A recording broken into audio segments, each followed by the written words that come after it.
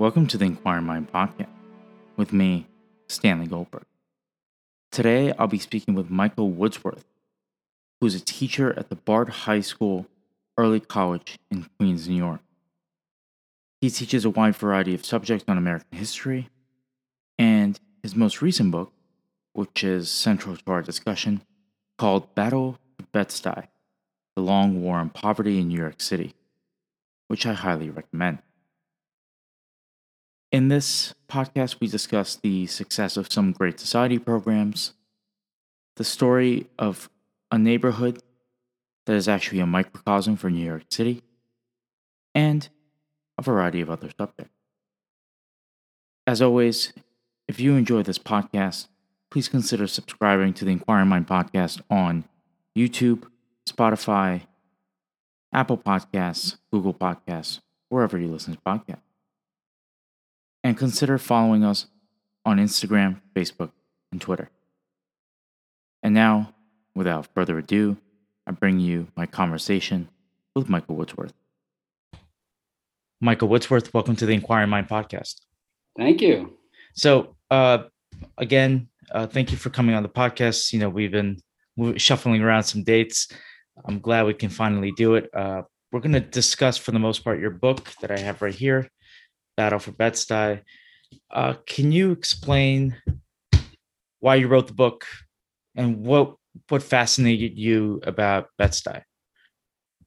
Yeah, great questions, and thanks for having me. I'm excited to do this, and it's nice to see someone holding up a fresh-looking copy of the book.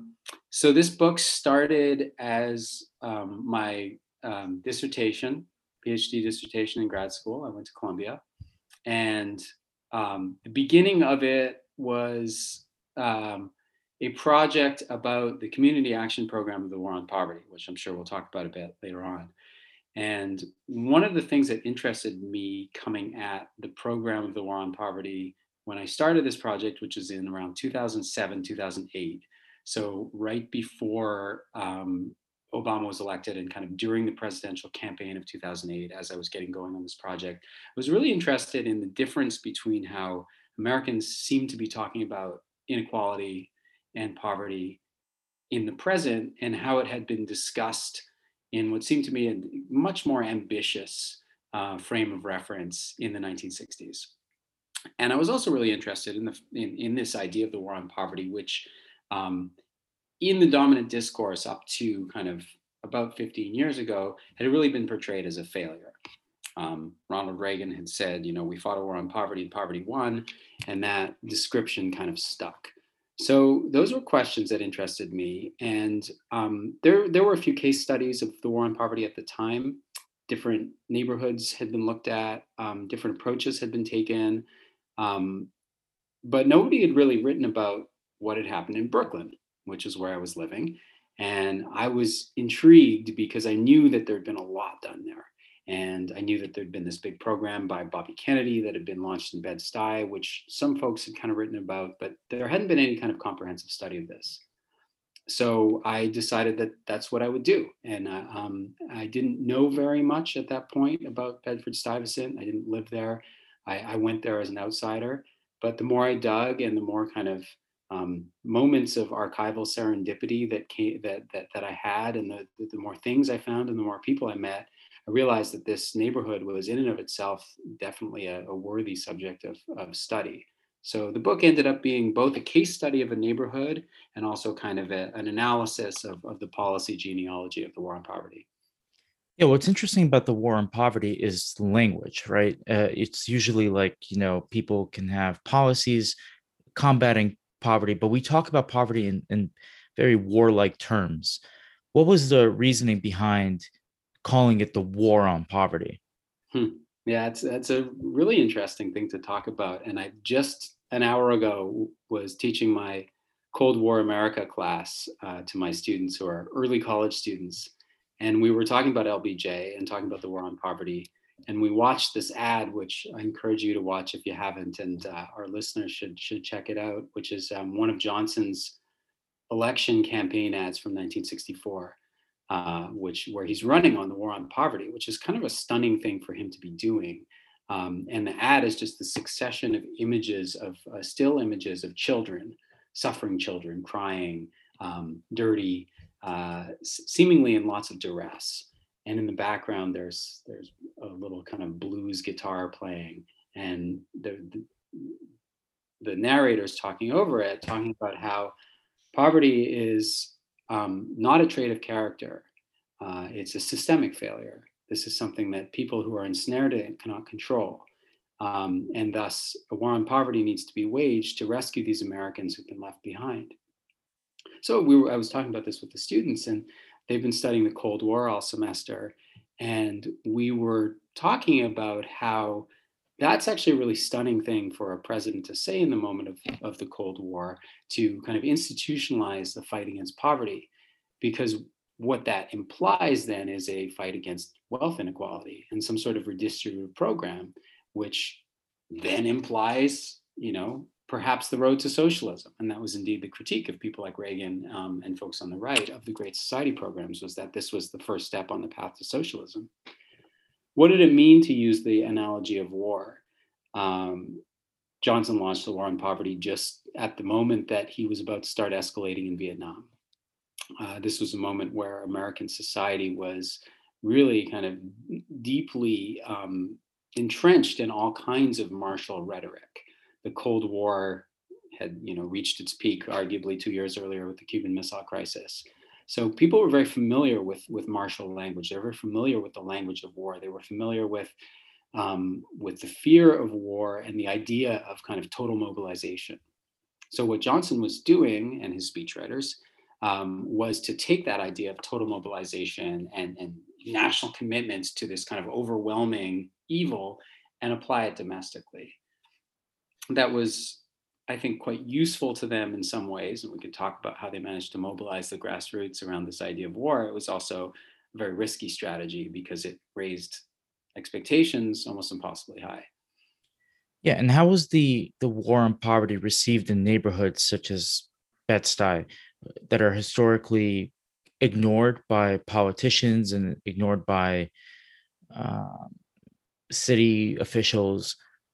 What was their How did they receive the war on poverty, and did they believe that the initiative would actually reach them, or did they think it was just another kind of for show policy? I mean, kind of all of the above. Uh, but so there's a couple of ways of answering that.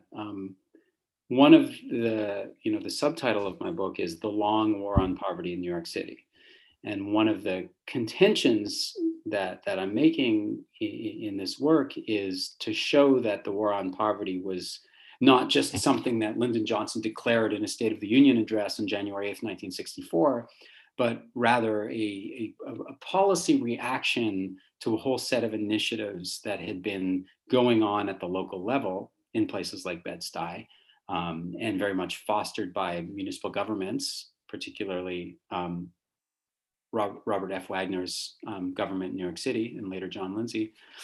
And so Johnson's overarching policy framework that he was applying was very useful to these folks in trying to achieve the policy goals that they've been working at for years.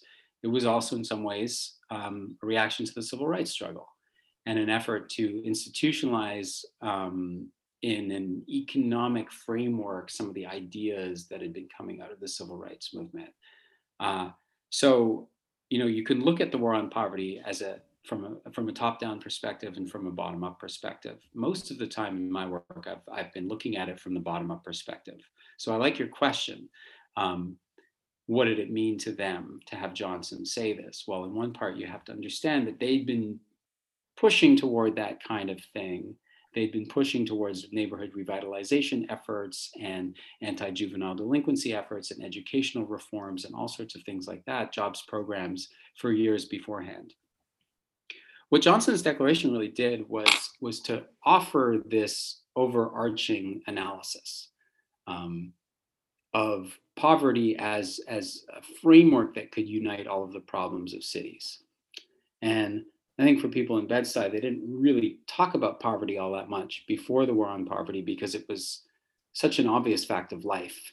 and such an overwhelming problem in some ways that the idea of just addressing poverty as it is was not something that they thought was a reasonable kind of goal. But once that policy goal was out there, they absolutely took it and ran with it, and greeted it quite enthusiastically. And of course, that enthusiasm within a short period of time turned into quite a bit of turmoil and eventually disillusion. Yeah, what's interesting, for example, when you read Caro's analysis of LBJ, is how Johnson actually used Kennedy's legacy to his advantage. So there are a lot of scenes where uh, the Kennedys, especially, well, LBJ had a really contentious relationship with Bobby Kennedy, not so much Jack.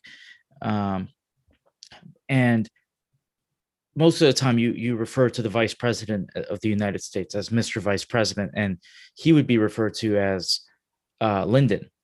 And that drove him crazy because he wanted the respect the office deserves, and he wanted, he ascended to this position. But what's interesting is after Kennedy's death, how he mobilized almost Kennedy's legacy and the moment to push through a lot of, well, big government policies. Can you touch on how he did that, and uh, was it popular among politicians at the time? Yeah, I mean, there's that quote from Johnson where he said he wanted to take the dead man's program and turn it into a martyr's cause. And um, there's this anecdote from, I guess it's from Bill Moyers, which I was reading about in this book by Joshua Zeitz, Building the Great Society. I was just reading about it, preparing for my class today, but where Johnson was sitting down at his desk and making columns of the various periods of his presidency. This is like within days of the Kennedy assassination, charting out his presidency all the way up through 1973 and what he would accomplish in those different moments. And then in conversation with Moyer said, actually, we really only have until 1967, because after that we'll lose our majorities in Congress, and after that it'll be a struggle. So he was incredibly ambitious about where he wanted to go with his presidency, and also very much imbued with a sense of urgency, understanding that he could and should capitalize on Kennedy's death to get a lot of stuff through, gain re-election, gain large majorities in Congress or maintain his majorities, and do everything that he wanted to do in a short period of time. There's a lot of debate, or there has been a lot of debate in academic circles about the effectiveness of Kennedy's presidency. I think you see this interesting disjuncture between the general public, who thinks he's a fantastic president, and a lot of scholars who think he didn't do a lot. And he's what is undeniable is that there was a lot in the Kennedy administration that was kind of starting to bubble up by the time of the assassination. A lot of initiatives that were on the table. Famously, the Civil Rights Bill was there, but there was this thinking about poverty. Walter Heller and the Council of Economic Advisors had started to put together groups of people to talk about how they might approach poverty. They were talking about Appalachia. There was this President's Committee on Juvenile Delinquency under Bobby Kennedy, which had started funding urban programs, ostensibly targeting youth crime, but also beginning to think about the various different root causes of youth crime and how those might come together. And all of those things were very, very quickly tied together after Johnson became president in the war on poverty. He heard about it from Heller soon after the assassination and said, that's my kind of program, push ahead full tilt. I want to do that. I'm going to put my stamp on the presidency through this, the war on poverty. I guess you asked about how popular it was. I wasn't sure, do you mean how popular it was among the general public or among policymakers? Oh, I think my question at first was the policymakers, but I think the better question is the one you asked first. Was it popular among the general public? Yeah, I think like kind of surprisingly so. I think at first. Obviously, Johnson won a huge majority in the 1964 election. We can't say that was because of the poverty program necessarily, but he was very much running on the Great Society. And I mentioned this ad that he ran where he's touting his war on poverty. He, famously said upon signing the Civil Rights Act in 1964 that he was signing away the Democratic Party, or signing away the South to the Republican Party for a generation, and it ended up being many generations. But other than the Deep South in Arizona, he won the rest of the country, one of the biggest presidential landslides of all time. So I think his brand of liberalism was fairly popular. I think, particularly in the communities that were being targeted by the war on poverty, even as those communities were beginning to bubble up in uprisings, starting in the summer of 1964 and then into 1965 with the Watts Uprising, the violence in American cities and the turmoil and the sense of angst and anger and disillusion was growing. I think people also were still at the grassroots level prepared to buy in to this program, and to try to give it a whirl, and at the very least take advantage of the resources that were being offered. Yeah. Before we obviously shift to, Bed-Stuy and all the local grassroots issue, I have one. I can't guarantee it's the last LBJ question. He's one of the most fascinating characters to read about. I've always been curious about what people think of his intention, right? Mm. Because to me, when you read about LBJ, there's that almost idealistic part of him where he wants to have these big, bold government initiatives. But for me, it just seems like it was his way. He used it as a way of using his presidency and his power, and creating all these extra government programs would give him an extra arm to his power. So do you think, this is a complicated question because I don't know the answer to this, and I haven't seen a lot of people being able to answer. Do you think LBJ should be remembered as this kind of forward-looking, almost reviving the New Deal president, or a person that just wanted to wield power? Well, both. I don't think that we can disentangle those two sides of LBJ. I mean, he's endlessly fascinating because those questions are very difficult to resolve. Just as the other question, which I don't want to get us too far off track, but can we acknowledge the monumental aspect of LBJ's progressive achievements while also keeping in the other side of our mind the disaster of Vietnam? So there are these paradoxes. About the political side of it, he was not the first Democrat to make the calculus about how electoral politics would look in the aftermath of the Great Migration. And it was clear, I think, at the time that Johnson, but also urban policymakers, people like Robert Wagner in New York City, were understanding that the political game had changed in northern cities. And with a massive exodus of African Americans from the South, where by and large they couldn't vote, to the North, where by and large, at least if they registered, they could, although registration rates were pretty low in the 1960s among Black voters in cities in the North. Nonetheless, there's like great political potential in Black voters. So that was certainly something that Kennedy thought about, and Johnson, and a lot of people in the Democratic Party. Pursuing civil rights and economic opportunity for Black people was obviously like an electoral winner. But was that an electoral winner nationally? Not necessarily. And there's some indication that Johnson, as I mentioned earlier, with civil rights, was clear that this was a pretty big risk to take, and that he would probably lose the strongholds of the Solid South. And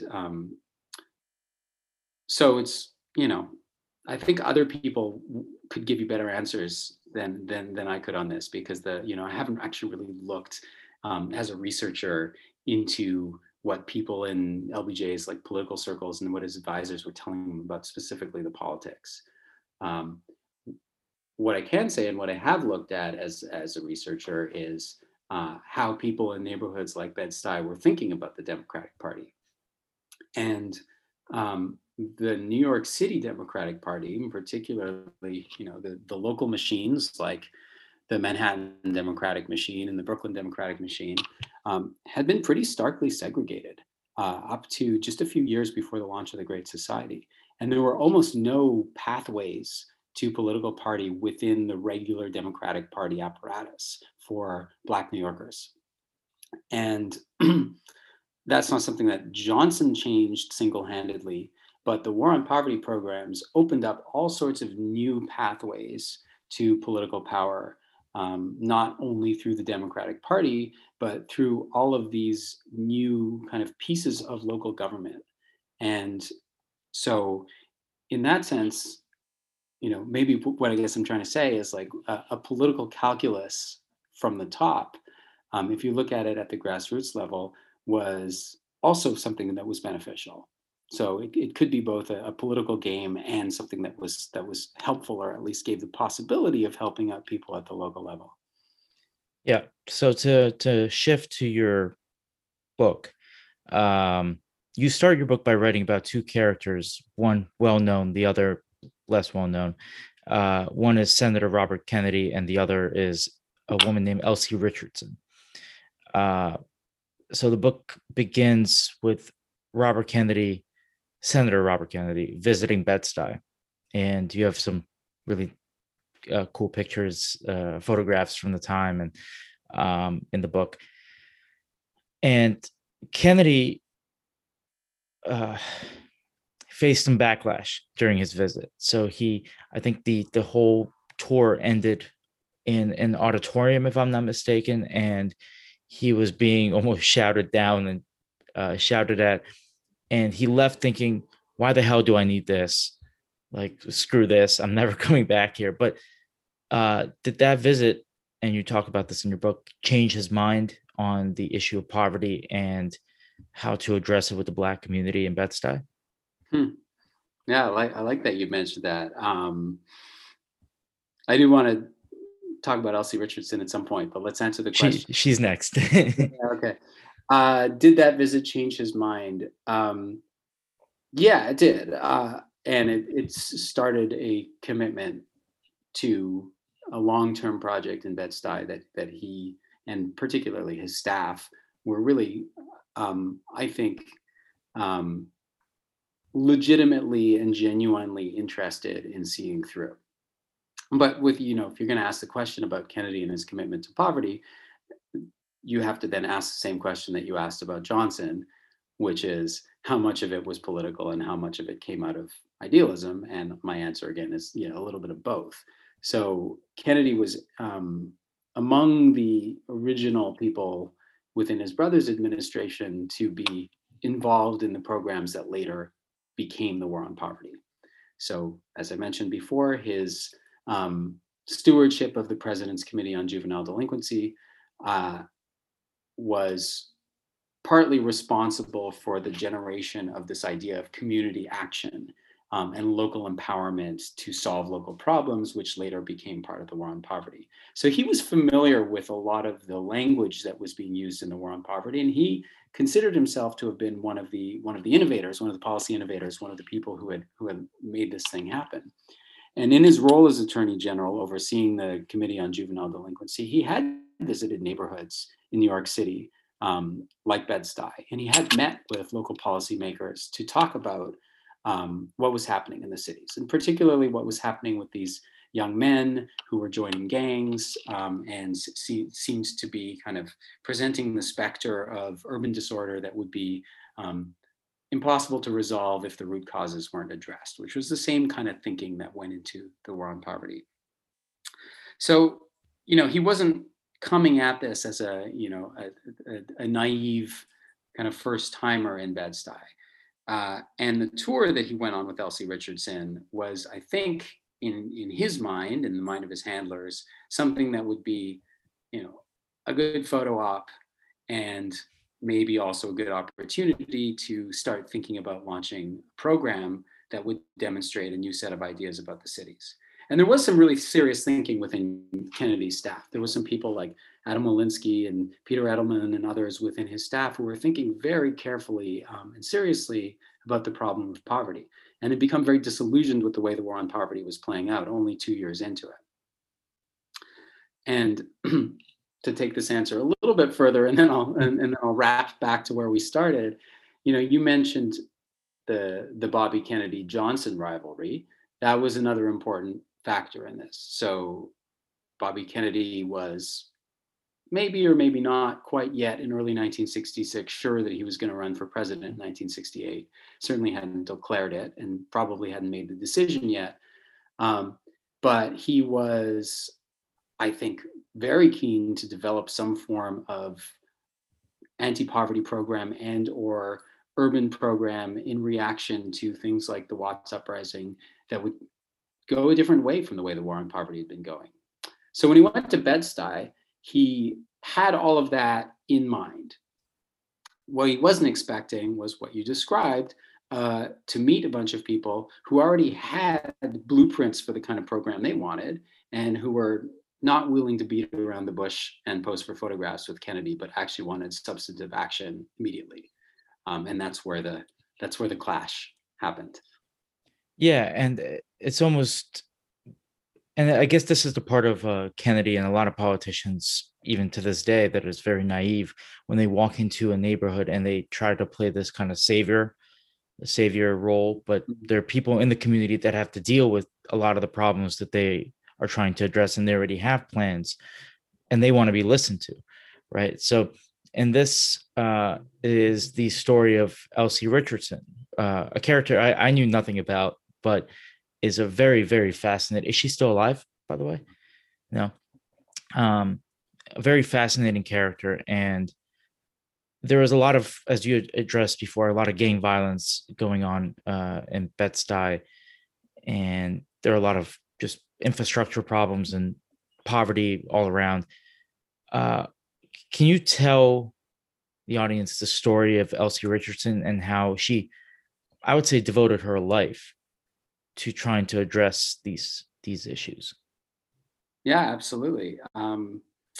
And she is not still alive. She died a decade ago, and I was lucky to be able to meet her not long, only a few months before she died.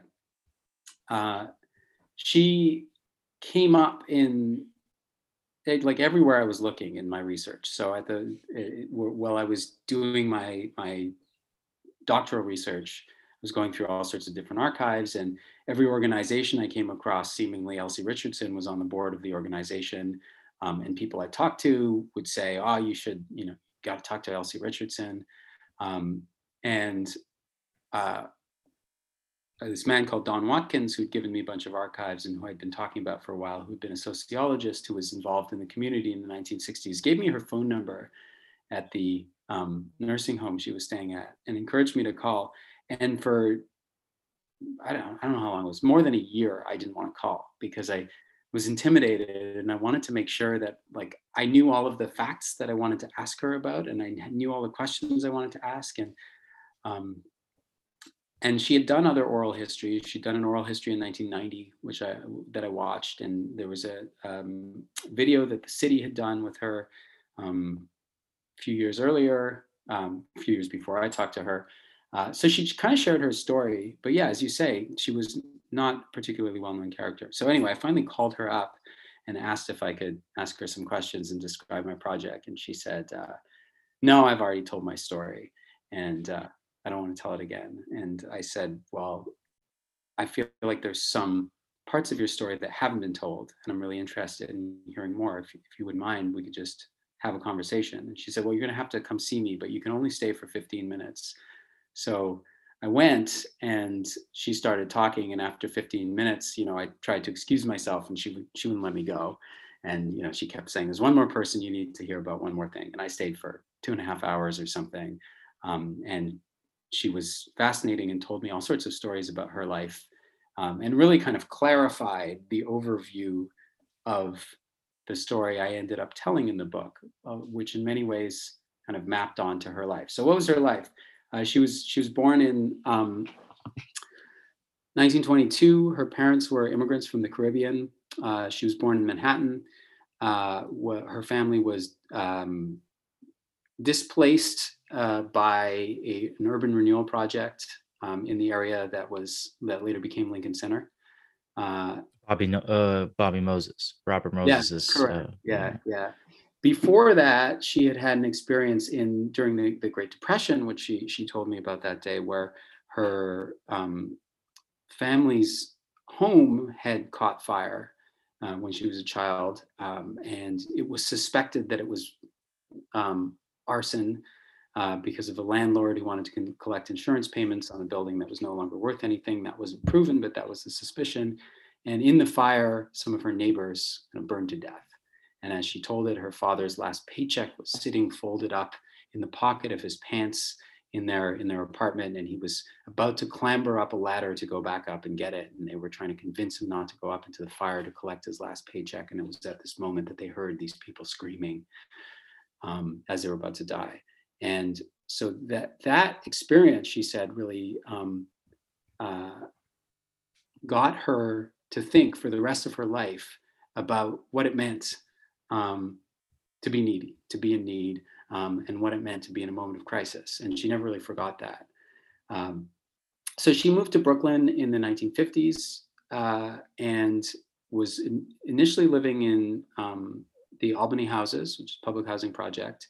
And while she was there, became involved in something called the Stuyvesant Community Center, which was doing kind of youth outreach. And she was involved in kind of tenants groups and these groups with the gang activity.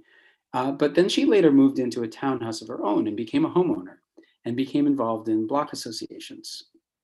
And one of the things that I talk about a lot in the book is the extent to which Bed-Stuy was, at the time, even in 1950s and 60s, a community with a lot of homeowners and a lot of people who lived in brownstones and worked really hard to kind of fix up those brownstones and turn their neighborhood into an elegant place. It was also a community, as you said, with a lot of poverty, a lot of people living in public housing, a lot of people living in extremely overcrowded tenements or brownstones that had been turned into SROs.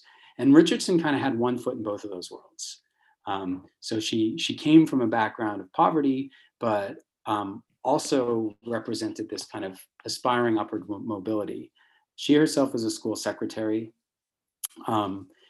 and she held down a full-time job while also raising many children and going to school at night and being involved in basically every single community organization. And the organization that she kind of became most associated with was called the Central Brooklyn Coordinating Council. And that was a kind of coalition of coalitions, which brought together like 100 different groups in the neighborhood, many of them block associations, but also church groups and civil rights organizations and kind of fraternal orders and all kinds of social clubs. And there were many kind of politicians who were in and out of that organization. So one of her close friends was Shirley Chisholm, who later became the first Black woman elected to Congress, ran for president in 1972. She and Elsie Richardson were longtime allies. And while Shirley Chisholm was somebody who took the position in this grassroots organization and translated it into the political arena, into elected office, Richardson never did that, really kind of stayed within community work and activism. And what is the role? Because Elsie Richardson obviously is very, very central to your book, but what are the roles of people like her? Because there are other people like her in Bed-Stuy, in trying to control violence and maybe create some kind of, again, social cohesion and, build up their neighborhood from the ground up, instead of asking for, the help of the federal government or the city government. Yeah, well, they had to do both. Just to address this idea of building up a neighborhood from the ground up, the central dilemma of Bed-Stuy in the 1950s and 60s, and one of the central dilemmas of neighborhoods today, is a lack of investment and a lack of capital. And the New York in that time was a period where there was a tremendous amount of um, industry leaving the city. Uh, Lots of longtime homeowners, most of them white, leaving the city. Uh, Neighborhoods like Bed-Stuy were redlined. I don't know if you want to talk about that at some point, but redlining was systematically starving those neighborhoods of access to capital, to investment, to mortgages. So the kind of parameters of grassroots activity had to also take into account the fact that there were these enormous structural forces that were making the neighborhood a place that was disempowered.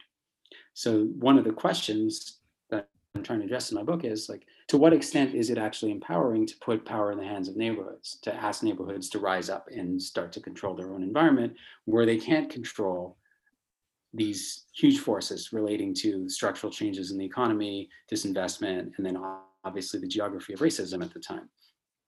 Um, with that said, what did they do? Well, one of the big things was just organizing, and this is where Elsie Richardson was central. She would talk about later in life how they used to go into every single store. They'd go into every barber shop, into every bar, and they would try to get people to join their initiatives, be it initiatives to clean up blocks. This is where the block associations were really influential, to revitalize brownstone facades. A later group, Kennedy's group, the Restoration Corporation, put together this program called the Community Home Improvement Program, where they would hold competitions every year for different blocks to petition for money for revitalization of those blocks. The gang programs were a really big part of the early war on poverty. There was an organization called Bed-Stuy Youth in Action, which Richardson was a big part of founding, that became the designated war on poverty organization in Bed-Stuy. And the fact that it was about youth, but it was meant to fight poverty, indicates kind of the connection that they were making. So Youth in Action did all sorts of things, programs for teenage mothers to help them go back to school, programs for young women who had dropped out of the workforce to help them get clerical jobs or paraprofessional positions, homework study programs, putting together a Head Start Center in the city when federal funding came through to start this, early childhood education program for low-income families. So there was a lot of attempts to organize people, and then a lot of attempts also to manage the inflow of money as it came from the city government and the federal government, and divert it into kind of useful programs. Yeah, all of those programs sound fantastic. But uh, again, one of the things I was trying to figure out while reading your book is um, because now we have a lot of, how many years since the passing of the war on since the war on poverty or the Great Society, probably over 50 years now, and um, people are trying to figure out, was it successful, was it not? You read these books sometimes, even about the New Deal, how many programs were actually, prolonged poverty in some cases, or whatever the analysis is. Um, how successful were these programs in Bed-Stuy, or the ones that that you just alluded to with the tutoring and maybe after school activities, so kids maybe stay off the streets and they maybe stay in school, or they play a sport or whatever it might be, with help with homework. And obviously education was central to their initiative because they saw it as a way maybe out of this rut that the community was in. So how successful were these programs?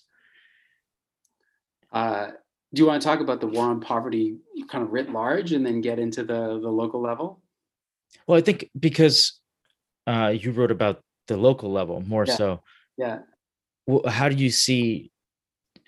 Oh, better question is it a microcosm of the actual war on poverty? Yeah, that is a good question. So, um, I mean, So is it a microcosm of the larger war on poverty?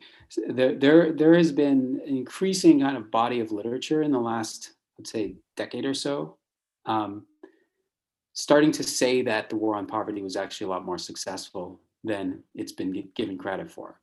And one reason your question is a really good one, and also a reason why it's been hard to measure, is that it was such a decentralized set of programs in terms of the community action approach. So there were 1,000 different communities that had community action programs. Um, it's really difficult to measure each one of those communities separately and say, was it successful here? Was it successful there?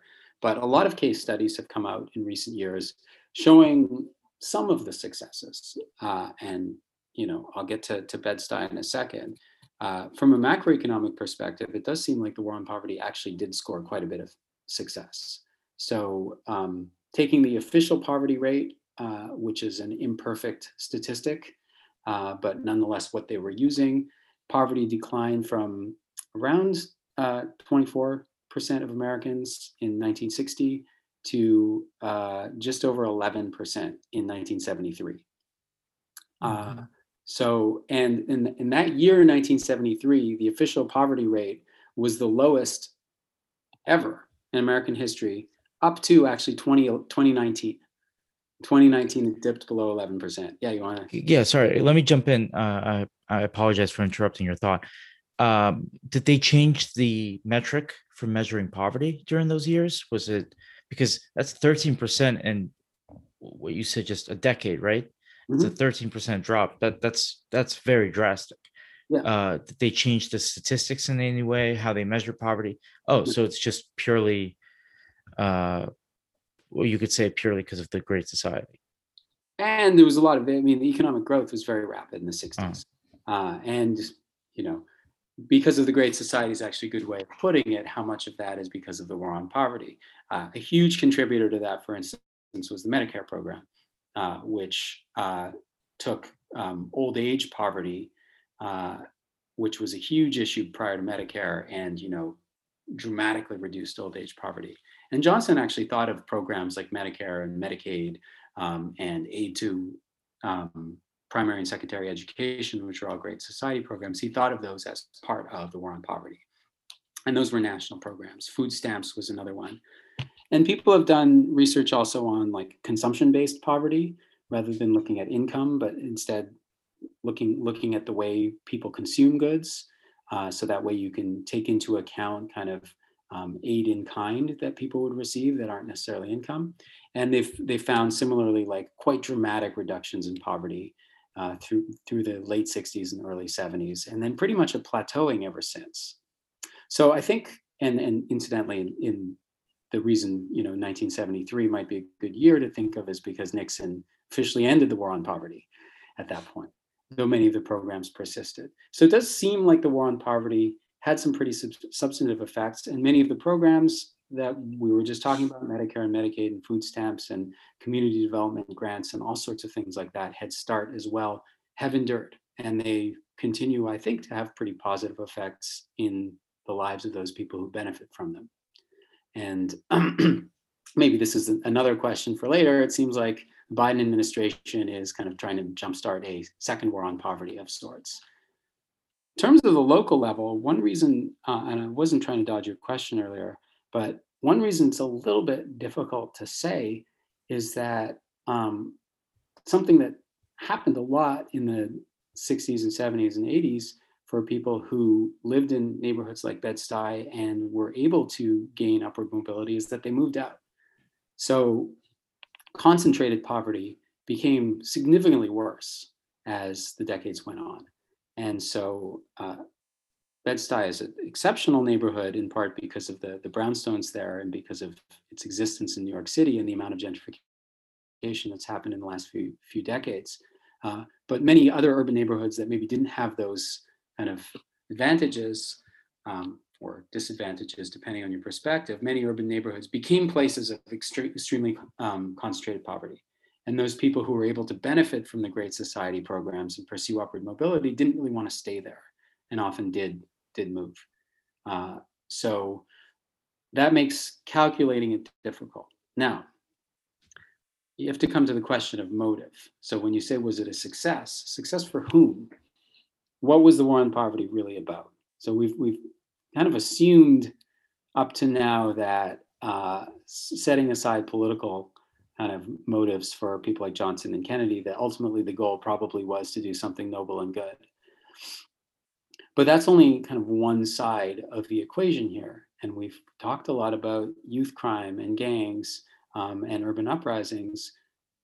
There's certainly a way in which, for policymakers like Mayor Wagner in particular, who talked about this a lot, Kennedy, who talked about this, and Johnson, who also launched a war on crime in 1965, that the war on poverty was in some ways a way of diffusing urban unrest. And it was a way of taking the energies and kind of the positively directed energies of urban neighborhoods and throwing a little bit of money in there to try to tame what they saw as the potential for real full out kind of violence and revolution, maybe even in the neighborhoods. So if that's the goal, then the measure of success has got to be something pretty different from actually addressing poverty.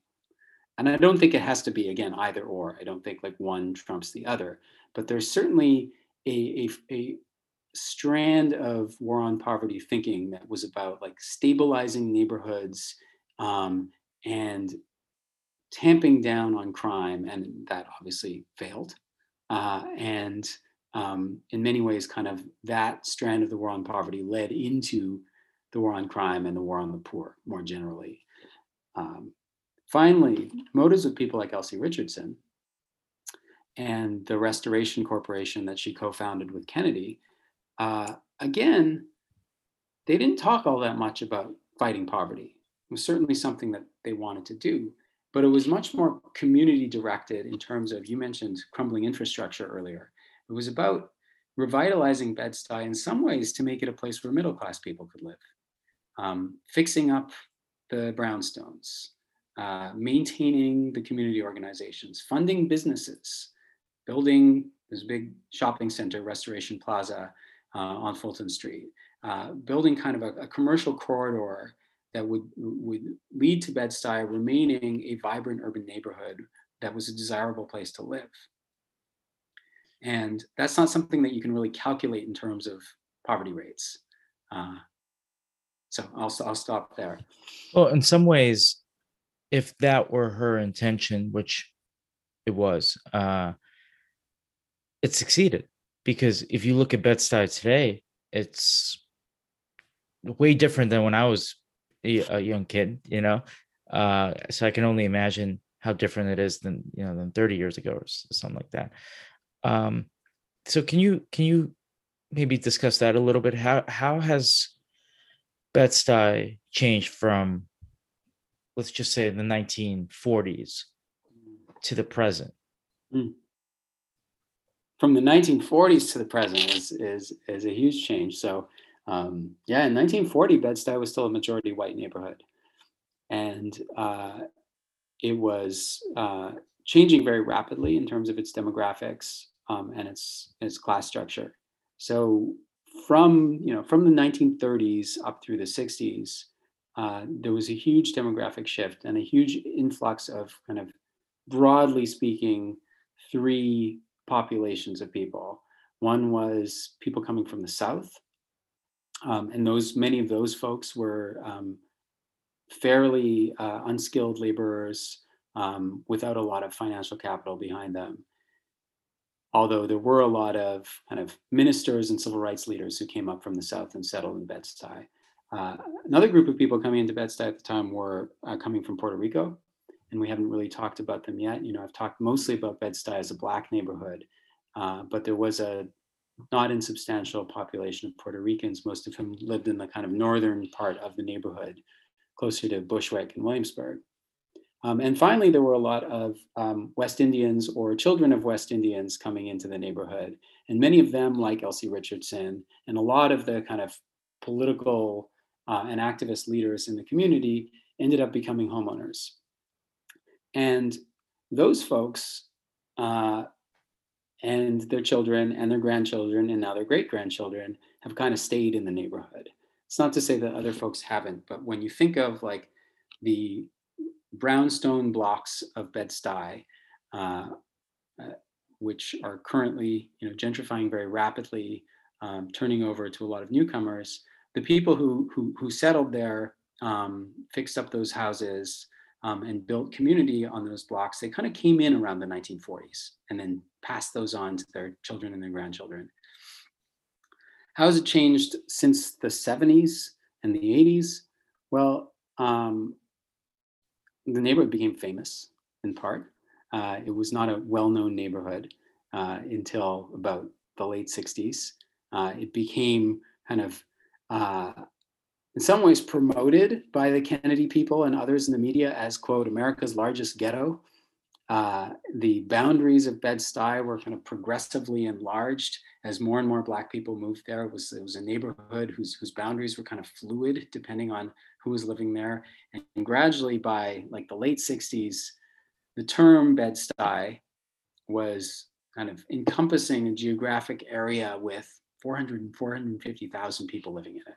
So neighborhoods that we would today think of as Crown Heights or Clinton Hill, or part of Brownsville, these were all kind of considered quote unquote Bed-Stuy in the 60s. Since the kind of early 80s, Bed-Stuy has had a lot of people moving in to the brownstones and a lot of gentrification. I don't know if you want to talk about that. I feel like that's kind of on pause, or was on pause for a few minutes because of COVID, and has ramped back up in recent months. But that's kind of, I think, posed a lot of interesting questions and dilemmas for people who lived in the neighborhood and stuck through it for years and years. Yeah, so obviously, community activism was very important to the history of Bed-Stuy. Is it still very active now, or is it completely different than, when Elsie Richardson was running the show?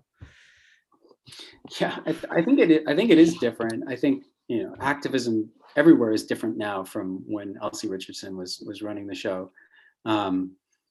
There's this really interesting meeting that happened in 1977, 1978, which I talk about in the epilogue of my book, where all of these activists were kind of the main characters of the 1960s portions of the book, sat together in a room in this late 70s New York City moment where everything seemed to be falling apart. And they talked about, like, where's our momentum gone? What happened to all of our activism? What happened to all of our hope?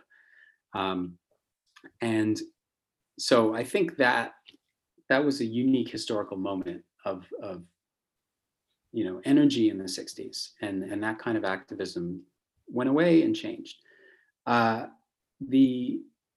Also, similarly, the kind of forward momentum that the Bed-Stuy Restoration Corporation brought out of the 60s and into the 70s of community development, and this was the Kennedy Initiative, later headed up by Franklin Thomas, who later became the head of the Ford Foundation. That too wasn't able to survive the 80s. So that was about having this one big community development corporation gaining money from foundations and from the government, and like buying up properties, revitalizing them, and then selling them on the cheap to people in the community, or funding small businesses, or doing this community home improvement program.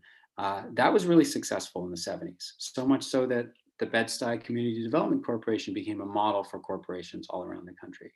Well, that proved unsuccessful when the funding got cut. And then what are you going to do? So in the 80s, with all of the cuts to urban programs, that form of development became much more difficult to push forward. And when I was writing the book, I interviewed the head of the Restoration Corporation, Calvin Granum, and asked him, what can your organization that was so powerful in the 60s and 70s and is still around today, at least it's survived all these years, it's pretty impressive. What can you do about things like gentrification and the changes in the community? And he told me some stuff about cultural preservation and bringing together people and passing on information and letting tenants know about their rights. But he said, ultimately, we're dealing with global capital, man, and there's only so much that we as a community organization can do. to deal with like the influx of global capital when it discovers Bed-Stuy. And I think that's certainly true. One form of organizing that I think is very strong there now and is strong all over the place is organizing against police brutality. And there are many young activists coming out of Bed-Stuy who were at the forefront of the BLM movement for the last few years. Some of whom are actually, at very young ages now running for elected office.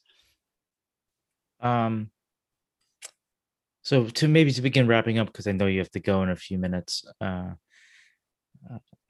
I usually wrap up my podcast. Obviously, there are topics I really wanted to touch on, like redlining, and maybe on a future date we could talk about it again. But I usually wrap up with two questions. Feel free to answer them in whatever order you prefer. One is, if you have any, because I've had guests that have none. What gives you hope for the future? And whether it be your students or the city, federal, or foreign policy, whatever you want to talk about. Mm-hmm. And the second question is, what are 5 books on any topic, whether it's fiction or nonfiction, that you would recommend to anyone?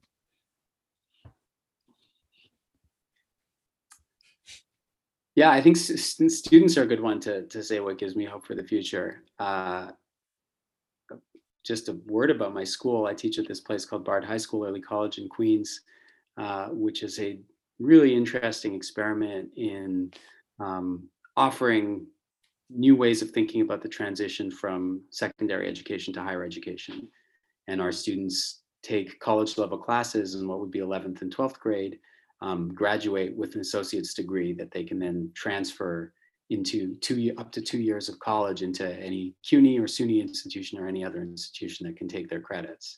And so I'm teaching this college level class that I started off talking about Cold War America, for college credit to students who would be in 11th or 12th grade at any other school. And I see you. Well, I'm actually baffled. I didn't know this was a thing. You're saying, so by the time they graduate high school, they have an associate's degree? Am I getting that correct? Yeah, correct. Is this a private school or is it a charter school? It's a DOE school. It's a screened DOE school, and it's co-sponsored by Bard College. So Bard College has schools like this in a variety of cities. There's one in Manhattan, one in Queens, Newark, Baltimore, New Orleans, DC, Cleveland. The network is growing. So it's kind of a cool way of keeping people engaged, cutting down on college costs, allowing people to pursue things that are maybe a bit more interesting than standard fare high school curriculum. And I like it because I get to ask them questions that are really challenging and to see them respond. And it's been a really, really hard time for a lot of students. We're still learning on Zoom. A lot of them have really struggled. But today I was with them and gave them Johnson's Great Society speech, his address at the University of Michigan, May 22nd, 1964, and asked them to assess it. What do you find inspiring here? What are the problems he's identifying? What are his solutions? And their discussion was just fantastic. They had so much to say about Johnson. They saw right through him, but they were also kind of interested in what he was proposing. And then we looked at a document put forward by the Students for Democratic Society in 1969 called Bring the War Home, where they tie American intervention in Vietnam to all of the problems at home: racism, failing schools, urban crisis. And I asked them about that one. Do you find that inspiring? And they all found that way more inspiring than LBJ. So this, like, not surprisingly really, but this vision from the 60s, the SDS chapter that became known as the Weathermen, which was super radical. Even most students in the 60s didn't sign on to that particular vision of things. That was too far for them, to bring the war home idea. But yeah, my students thought that was like, that's a really smart analysis that works for us. That's kind of an intersectional, interconnected idea on American imperialism. And we had to end class. We didn't get to go in as much depth as I would have liked, but those kinds of discussions give me hope. And I think that the students, particularly in Queens, and from around New York City who I have are super smart and really kind of refreshingly radical whenever I get a chance to actually press them and hear from them. Books. Putting me on the spot. So this is 5 books ever that I've ever read that, or No. recent. That you would recommend to anybody on any topic, fiction, nonfiction. Okay, well, It doesn't have to be your favorite. It could just be yeah, sure. anything. I'll recommend one to you. I don't know if you've read it. This is actually like a new book. I have it right here, which I read and blurbed called "The Fortress in Brooklyn." It's about the Satmar Hasidim of Williamsburg, and it's fascinating book. Great history by Deutsch and Casper, and it actually ties in very much to what we were just talking about because of the ways that the Hasidim of Williamsburg have actually been able to, while being victims of gentrification in some way, also like basically like wage war on the gentrifiers and find a way to carve out as the book says, a fortress in Brooklyn for themselves. Yeah. They preserve a whole neighborhood to Yeah, themselves. Yeah. yeah. And in fact, it's at this point encroaching on what has traditionally been a Black neighborhood with lots of tensions that may be subject for another podcast. But how about a kid's book? I was recently just finished reading the first Percy Jackson book with my daughter. Those are awesome. Yeah, it's great. The Lightning Thief, and we're going to start book 2 today. I have to recommend it. Eric Foner. Have you ever read any of? Is it the founding the historian? Right, he's a historian. Yeah, he was my teacher at Columbia. Wow. And his most recent book is called The Second Founding. But his kind of magnum opus was called Reconstruction, America's Unfinished Revolution. And it's an amazing work of both kind of archival research and synthesis that really transformed the way people talked about Reconstruction. What else? What am I going to do next? Why don't I do this one that I was just telling you about that I was reading, just because it's here. Building the Great Society Inside the Johnson's White House by Joshua. I wanted to read that. Yeah. I'm actually not done with it yet, but it's good. It's a kind of book that I think is very absorbing for people who are new to the subject, but for people who've read a lot about the subject, it's still pretty good. What I give you is my last one. I can help you out. Yeah. Battle for Bed-Stuy. No, can't rep my own book.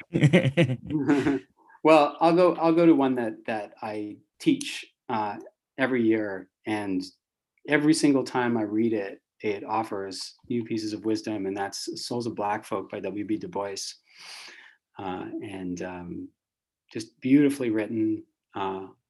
He's a historian, he's a poet, he's a essayist, philosopher, an urbanist, one of the founders of kind of urban sociology. And yeah, I learn something new from that book every time I read it. Great. Michael Woodsworth, thank you for coming on. Battle for Bed-Stuy. Thank you, Stanley. Nice Have a good one. Okay, bye.